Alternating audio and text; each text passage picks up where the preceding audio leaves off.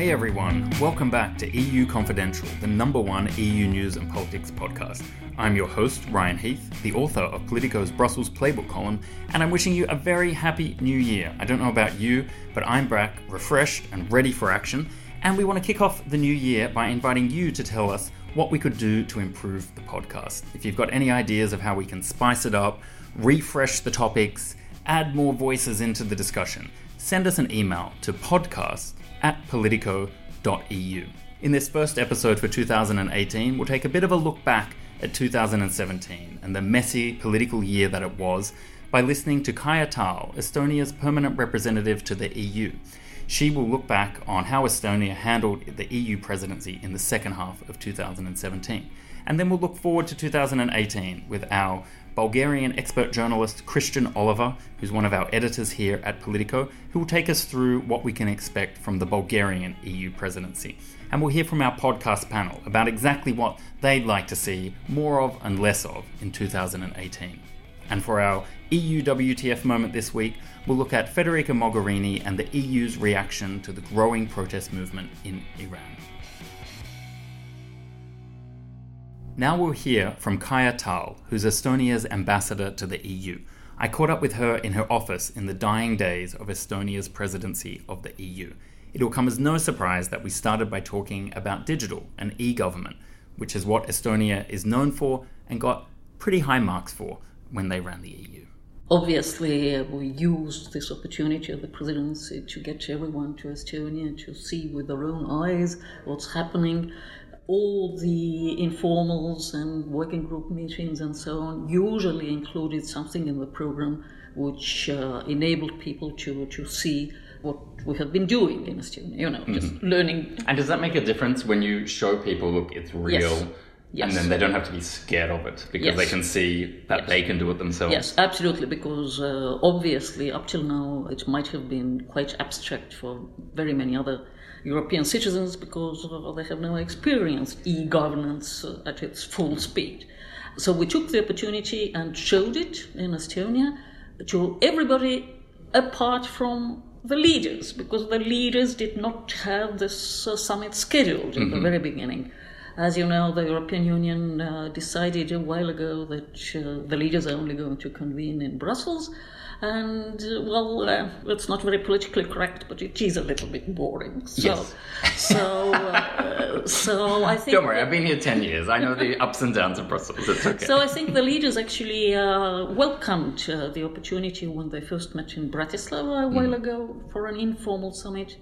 And so we went for it in Tallinn. It was not quite self-evident and very easy to get it, but we did get it. And of course we are very grateful, and we take it also as a sign, as a certain, a bit of a bonus for the Estonian presidency as such. And Donald Tusk, if I'm remembering it correctly, he pioneered that idea of the leaders' discussion, the one without the minutes at the Estonian Digital Summit. So is that something that you think is going to become a long-standing tradition, where the leaders are going to have those tough, let's just be frank with each other discussions now every time they get together? This seems to be in the air, yes. I mean, I don't think that we have had many of those discussions yet, but we have now a leaders' agenda, and President Tusk is very determined, I think. I hope it's going to be useful. Now, if you can think of not just what you remember, but what you would say you're most proud of, and then also anything that you regret or that you do differently. Like if you could pick one in each of those categories. To start from the last, I think it sounds arrogant, but I can't think of anything which we actually regret during this presidency. It's not that we have achieved 100% of our goals, but we have really achieved most of it. When you look at it as a bureaucrat and see how many boxes are ticked, then it is an impressive number. And by the way, it's still ongoing. We are still 1 week is left, a working week in December, and I suppose every day something new is going to come true. Yesterday night, I think we delivered the parcel directive during the night. So literally a Christmas gift. Indeed. And things are still coming. Watch out for us. The last week will still show a little bit of progress. But yes, as for the most important files, well, I would probably pick out anything to do with the defense. That's what I had written down here. Yes. I'm glad we agree. I think it is a big one. It is a very big one. I mean, this is, I have always said, it's nothing but revolutionary in the European Union. And so the mood has changed. And I'm very glad that we actually were able to formalize this, because this was not a given either. It's one thing to notify for the member states that they want to join PESCO, but it was a totally different thing of agreeing on the legal framework on this. And is the next step the long-term budget? Because I know there is some money allocated. There is 17 projects in this defense cooperation. But I guess really getting it moving is locking it into the next 7-year budget. Yes, this is going to be the most important thing, the MFF as such, for the next presidencies. I am not very optimistic that it's going to go very quickly. But as always, the multi-annual financial framework is something which is going to stir up the most drama in the European Union. And you mentioned defense cooperation, but actually there are so many pressures on MFF nowadays. Well, this is where you're lucky. Brexit delayed it, so you didn't have to deal with it. So that was the EU's Christmas gift to you. Well, I have also heard from my experts that they would have loved to do this, because professionally it's very exciting. And of course, for the European Union, it's all important. So it would have been fun in a way, but yes, you're right. I mean, this was one challenge which we escaped. Now, I would say, I don't want to give a ranking or a number or anything like that, but I would say that the Estonian presidency is generally seen in a positive light around town. So congratulations for that. Thank you. Do you have to now take a big long holiday and get your energy back, or is there a plan for how you build on this new visibility and the recognition that Estonia is really one of those countries that's done a lot with its EU membership and done a lot to catch up to those richer, bigger countries in the West? Well, the honest answer is that probably we're all going to take a vacation. But of course we do have long-term plans, and we are absolutely going to keep on anything digital. I mean, this is not going to fade away. Unfortunately, the digital files are among the most complicated ones in the European Union. So even if politically there is really not so much of a controversy in digital, legislatively speaking, we have run into very, very many issues. So we need to continue on free flow of data and on audiovisuals and electronic communication code and you name it. And we will be pushing. Otherwise, I don't think that anything is going to change in a big way. I think we have been a small member state. We remain a small member state. But I think even as a small one, there is a certain tradition that even the small ones, some of them can be sort of opinion leaders in the European Union. And I think there is good potential for Estonia to try to speak up and speak our minds. And I suppose we will be lining up with our Nordic neighbors in many ways. We have been, in many ways, more Germans than the Germans are. It's a good way to think about it, because in a way you have I wouldn't say they're not specific camps, but you sort of are a bridge, or you straddle the sides of the fence where you see Nordic or Germanic on one side of the EU and Central and Eastern Europe on the other side. Is that kind of where you see yourself in the EU system as well? I don't think that we see ourselves straddling anything. I think we are sitting very comfortably where we are. Lounging. It's a chaise longue, and you've just got the head in one side and the feet in the other side. Yes, but of course I do understand what you mean, and it's true that when we're talking, let's say, to Visegrad countries, we have a background which helps us to get to a mutual understanding maybe a little bit easier and better. But when we identify ourselves in the European Union, it's certainly much more in this Nordic Baltic camp than anywhere else. Now, one of the other big things that I think is a a theme that is underlying what is happening all around Brussels these days is that everyone is trying to keep united on Brexit and keep moving forward on how does the EU have a positive trade agenda? Yes. How does it reform itself and not just get caught up in all of this Brexit mess? Do you see that there is a window of opportunity between now and the EU elections to actually push through some of those EU reforms? Or is the best hope to just stay united on Brexit and deal with the reforms later on down the track? That's a very difficult question because some of those issues have come up already, but still we don't see much mood among the member states to tackle those monetary union issues, for example. So if this mood is going to emerge soon enough, it's difficult to say.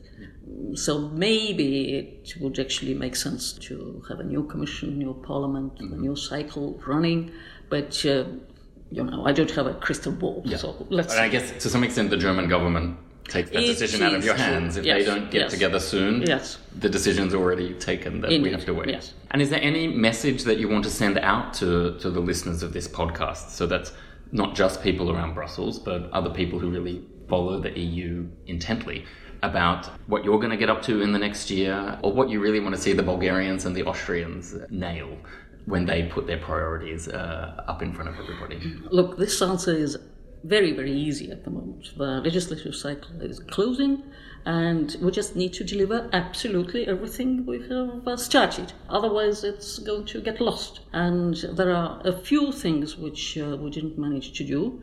Like we didn't manage to complete the files on some databases, big databases, which we think is very important for border control. And so in terms of security, border information sharing? Like this Schengen information system, which is still in the trilogues, and we have not completed it. There is the new proposal from the Commission about interoperability of those databases.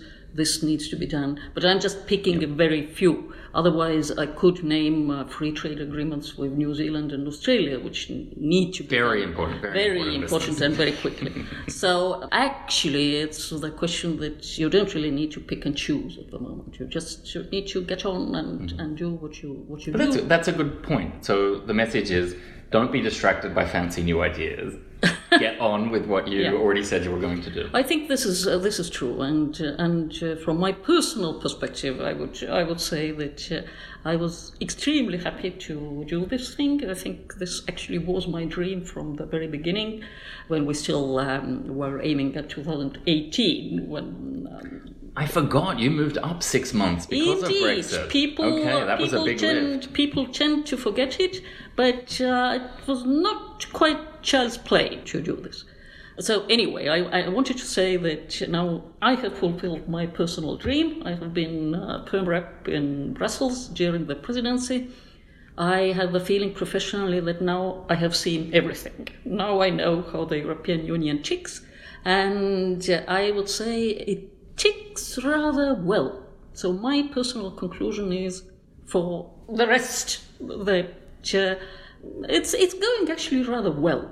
Don't despair about the future of the European Union. I think that's a pretty good summary of 2017. So it's a very good note to end this year's podcasting on. Kaja Tael, thank you for joining us, and you deserve a nice break. I hope you take one. Thank you, Ryan. The same to you. That was Kaja Tael, Estonia's permanent representative to the European Union. And now joining me here at the Politico offices is Christian Oliver, who is one of our top editors here and also somewhat of an expert on Bulgaria via his family connections. Welcome, Christian. Hello. So it's the Bulgarian presidency just kicking off this week. It's generally agreed that the Estonians did a pretty decent job. They were quite efficient. How big a deal is this for Bulgaria, and how are they going to cope operating in the shadow of Estonia? It is a big deal for the Bulgarians, and they already know this, and you can see this, that the Bulgarian media are watching very carefully all these reports about the corruption in their country, the connections with Russia. They know that this is a big accountability test for them. They also know that the news over the last few years has not been good. How has Bulgaria looked? We've been talking about the way they coped with refugees, the way they handled a very murky banking crisis in 2014. This has been a difficult place to operate for most of the rest of the EU. They know that this is their time in the limelight and people are going to be looking at them very, very closely. And is there a bit of a divide, would you say, between the general population and the political elite in this regard? Because the political elite obviously want to make themselves look good and look credible in pulling off this feat. And then the general population, I'm suspecting, might want this to be a bit of a chance for them to be treated a little bit better by their own governors and the government system. That cuts many different ways. I think there's a broad public perception in Bulgaria that, of course, you don't want your own country to look bad, but equally, people think that their political class is so bad they should be punished and they should be held accountable. The fact that the judiciary does not operate, they quite like the idea of it being in the limelight for, well, maybe people should actually force these people to start behaving. But equally, of course, they don't want the country to be rubbished on the international stage because it's a compelling country that everybody who's Bulgarian deep down feels a great sort of affection towards. And they feel that it's being ruined by the political class at the helm at the moment. I think there's a lot of hope that there might be a sort of technocratic elite that could sort of help the very day-by-day operations of what an EU presidency is all about. The people who are not the politicians you see every day in Sofia, but the people who can help behind the scenes, and that it won't be a disaster from that very administrative side of what an EU presidency is all about. And if you had to lay a bet, how would you see the split between the country rallying together, its political parties uniting to help Bulgaria look good, and how much of it will be a case of the parties actually fighting against each other and using the platform of the presidency to score political points at home? Far more the latter. I mean, infighting is a very big thing. Point scoring is far more important than some sort of idea of everybody pulling together, unfortunately, but the latter is probably more likely. I think we've got a very big accountability test as one to watch, because one of Bulgaria's most important points geopolitically within Europe is energy, and energy is almost where it turns into a really real issue. And we have this most important issue coming up at the moment is this idea of an energy union as enacted through a border gas interconnector between Bulgaria and Greece. And that's almost a huge strategic question between whether you're more on the European side of things or whether you're more on the Russian side of things. And those sort of decisions are going to come up and they're going to be actively debated during the Bulgarian presidency. And is it just the geopolitics there, or is that where it kind of meshes with the corruption issues as well? I can imagine with a multi-billion project, there's a lot of scope for corruption if the country has had difficulties that we all seem to agree that there's a systemic problem there. Definitely the latter, and that was one of the issues with South Stream as well, that somehow the contracts for South Stream being built across Bulgaria were spectacularly high. The value of the contracts was very high because everybody in Bulgaria wanted their cut.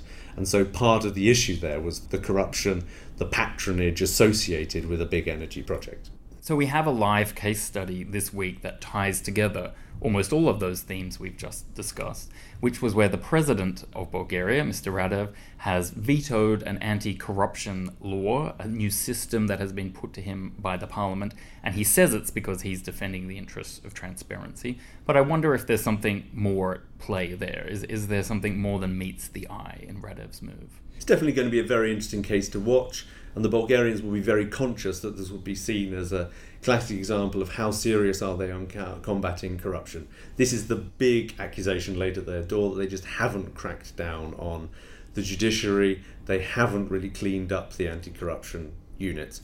Radev, his colours are yet to be seen which side he's really on. He was seen very early as just a Russian puppet.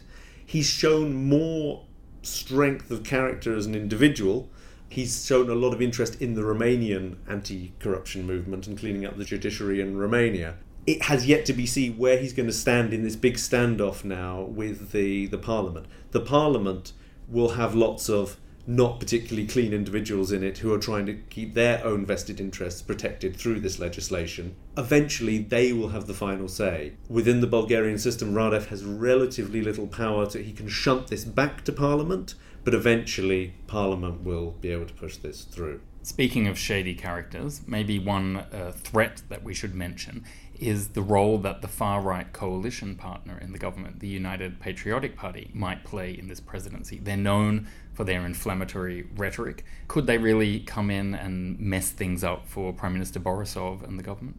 It's perfectly conceivable, probably through ineptitude more than anything else. Because I say, the very nature of a presidency, partly it'll be the branding of having these people who are very much behind how badly Bulgaria dealt with the migration issues in the most recent year. But it's just generally so much of an EU presidency is about making the trains run on time, about sort of diplomatic nous, about sort of very administrative skills. And the dossiers in which those people play a role will probably be not that well handled. And is there a prize at the end of this presidency? If Bulgaria pulls it off, could they be admitted into the Schengen zone or moved further down the line towards Euro membership? Or is that something that's really going to be disconnected from this current 6-month process? I would say disconnected.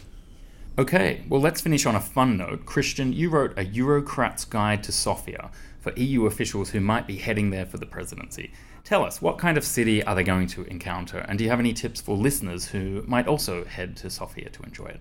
Yes, I've got actually more affection for Sofia now than I generally have. When I started going to Bulgaria regularly, I was mainly in the countryside and didn't like the idea of the rather sort of gritty, dirty old sort of socialist city of Sofia. And actually, moving into Sofia now, you're quite taken by its energy, and it's a very youthful city. One of the more depressing things about spending a lot of time in rural Bulgaria is there's a lot of old people. The younger people are moving either to Sofia or completely out of the country. And this is the huge effect of a country that's dropped from, say, 9 million people to 7 million people, is very tangible out in the countryside. But Sofia is going through something of a boom there, and you do feel a bit of a lift when you arrive there. Nobody's going to pretend it's the prettiest city in Europe, but it has an energy and it has a character to it. And I hope that more people get to know it through this presidency. Excellent. Well, you can check out the webpage where we post this podcast, and we'll give you a link to Christian's Guide to Sofia. And thank you very much for joining us on the podcast. My pleasure.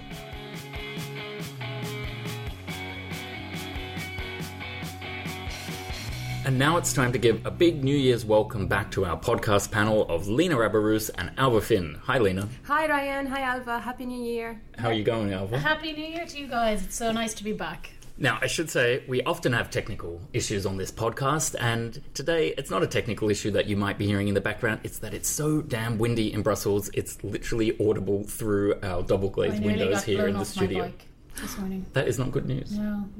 It's dangerous. It is dangerous. Yeah, but it's going to hit all Europe, apparently. Mm-hmm. All of Europe. We're all just going to be knocked out in a windstorm. Yeah, well, that is not a good start. It's in Ireland now at the moment. Yeah, my mum she left yesterday. She had to land 20 minutes early because the storm was just about to arrive. So I think this will be a year where we will see a lot of storms. Ooh, it's a very depressing start to the year. Let's lift the tone by talking about our EU WTF moment of the week. For me, it was the EU's rather slow response to the protest movement that has kicked off in Iran over the Christmas and New Year period. It's been going for around about a week now, and we've only just seen Federica Mogherini come out with a statement. And I think it will take a lot to unpack why that statement occurred when it did and what was in it. But it is noticeable to me that the EU did kind of race as quickly as possible after the Iran nuclear deal was signed to set up business delegations and to try and restart a larger scale economic relationship with Iran. And I didn't really see anyone rushing to talk about this protest movement. So maybe we could talk through some of the background dynamics to that. Alva, did you want to kick off? Yeah, well, I just wanted to point out, that we all know that the Iran nuclear deal is embattled from all sides, really. I'd say that played into her decision not to respond because we know that Trump, for example, doesn't like the deal. And then maybe she's thinking if a new government comes in as a result of these protests, we've seen protests really lead to huge shifts since the Arab Spring in the Middle East. Maybe she's thinking, will they hold up to their end of the bargain if another government comes in? Because we know as well there's also been criticism of the deal from within Iran. Lena, do you think this is Federica Mogherini learning the lessons of, for example, those governments that rushed in with enthusiasm to support the Arab Spring, and maybe now they're thinking, let's not rush in, let's wait and see? Or is this a bit of Federica Mogherini defending her legacy? Because the Iran deal is basically her signature achievement. She finds it very hard to not mention it in every big speech or report that she puts out. And I wonder if there's a little bit of not letting go of that achievement and moving forward to the next big issue. You know, Ryan, over the past year, you can notice how much Madame Mogherini is being very prudent. Given, for instance, the Gulf crisis, the EU and the ES didn't make any kind of mediation or interference. They all back the Kuwaiti initiative, the Kuwaiti mediation. And this is where Qatar has been isolated by absolutely blocked by the four countries in the Gulf.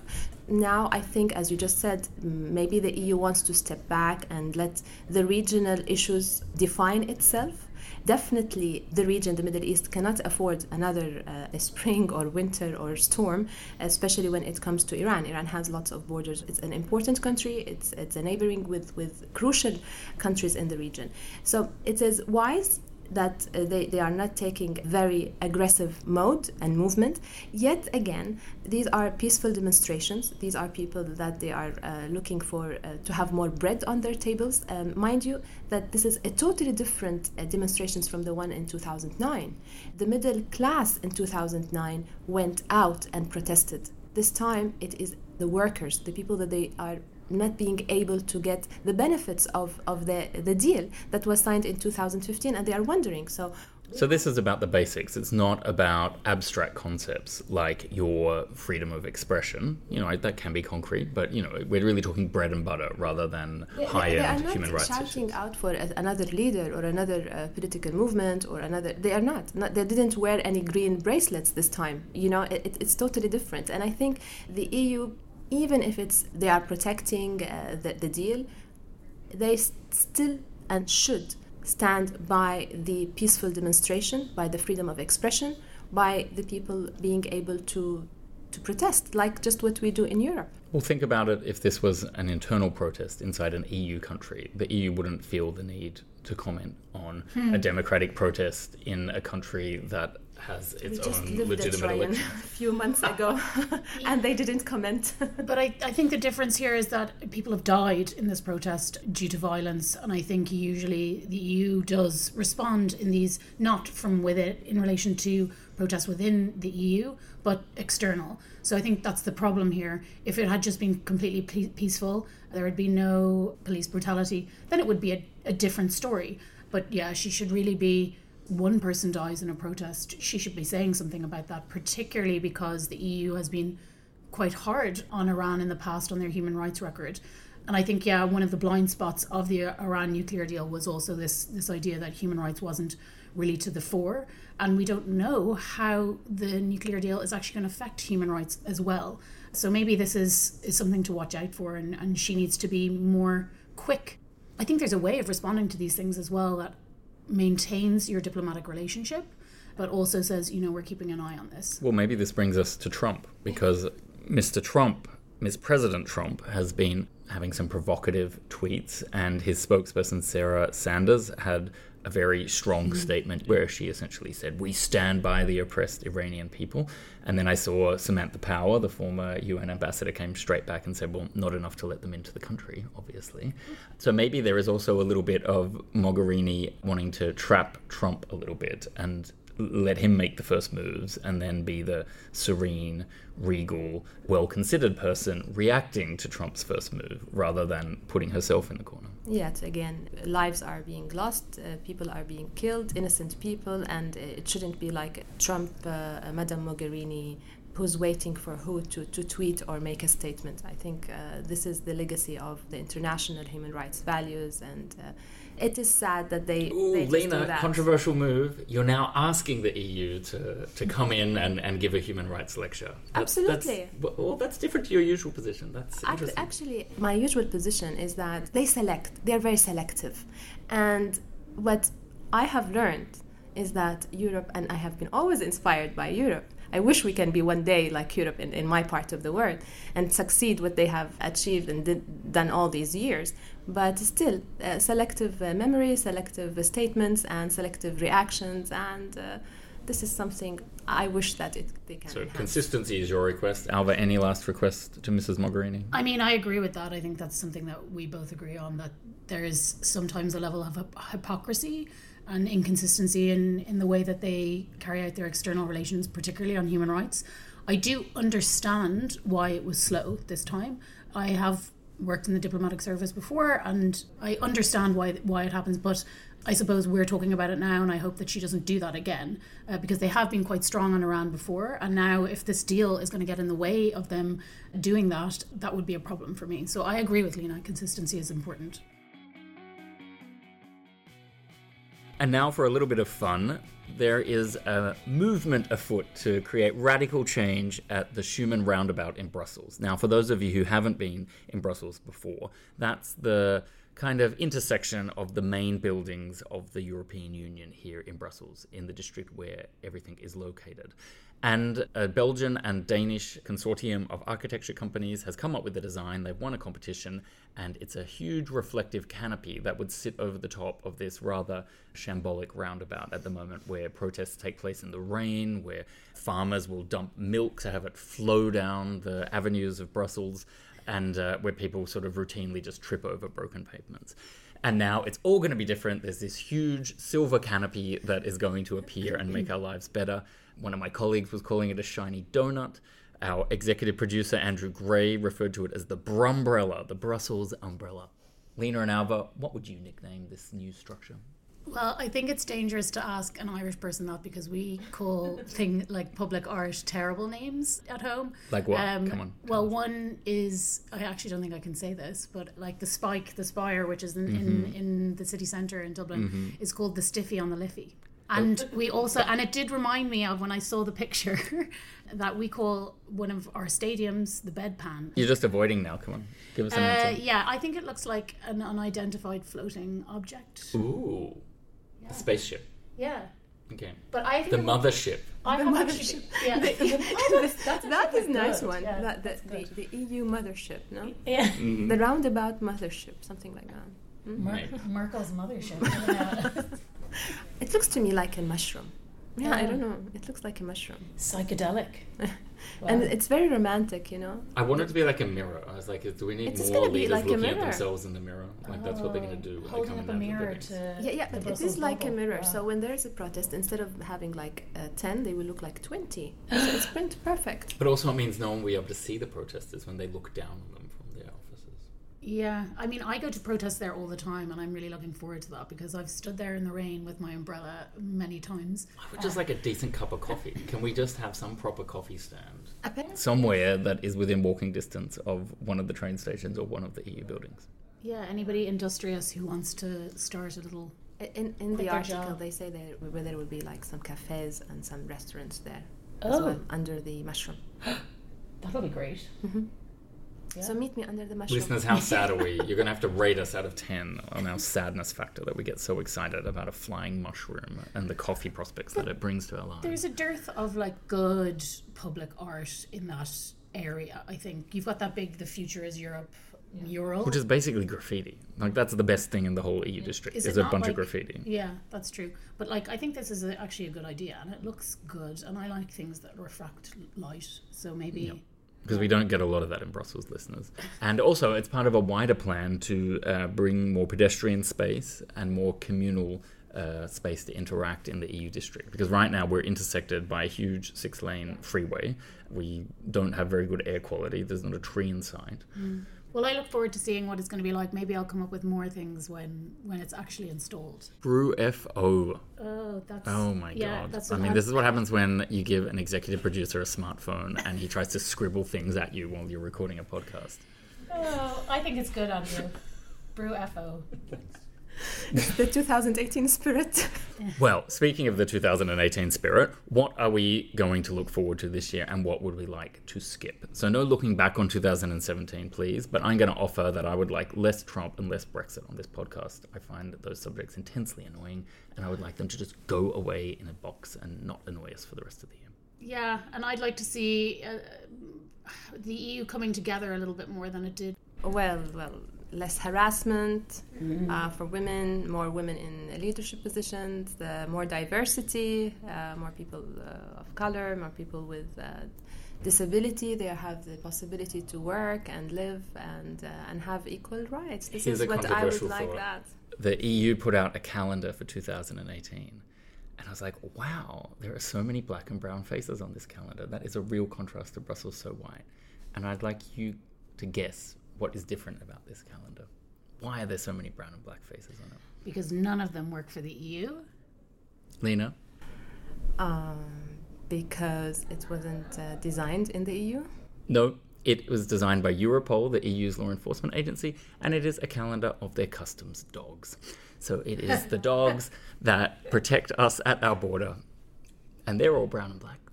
Yeah. Well, let's pray. Let's pray for 2018 to see a real change in that and build up on what has been provoked and I wish put I could up change last my year. answer now. Yours was Change so it. good. Yeah. I mean, that's my resolution every year: more diversity, more equality. Well, ladies, thank you for joining us on a wonderful kickstart to the year with that podcast panel. That's all we've got time for on this episode of EU Confidential. Tune in next week, and please remember to rate, review, or subscribe to the podcast to make your experience easier and more convenient, and so that we can grow this community. Once again, big thanks to Andrew Gray and Wei Dong Lin for everything they do to make EU Confidential possible.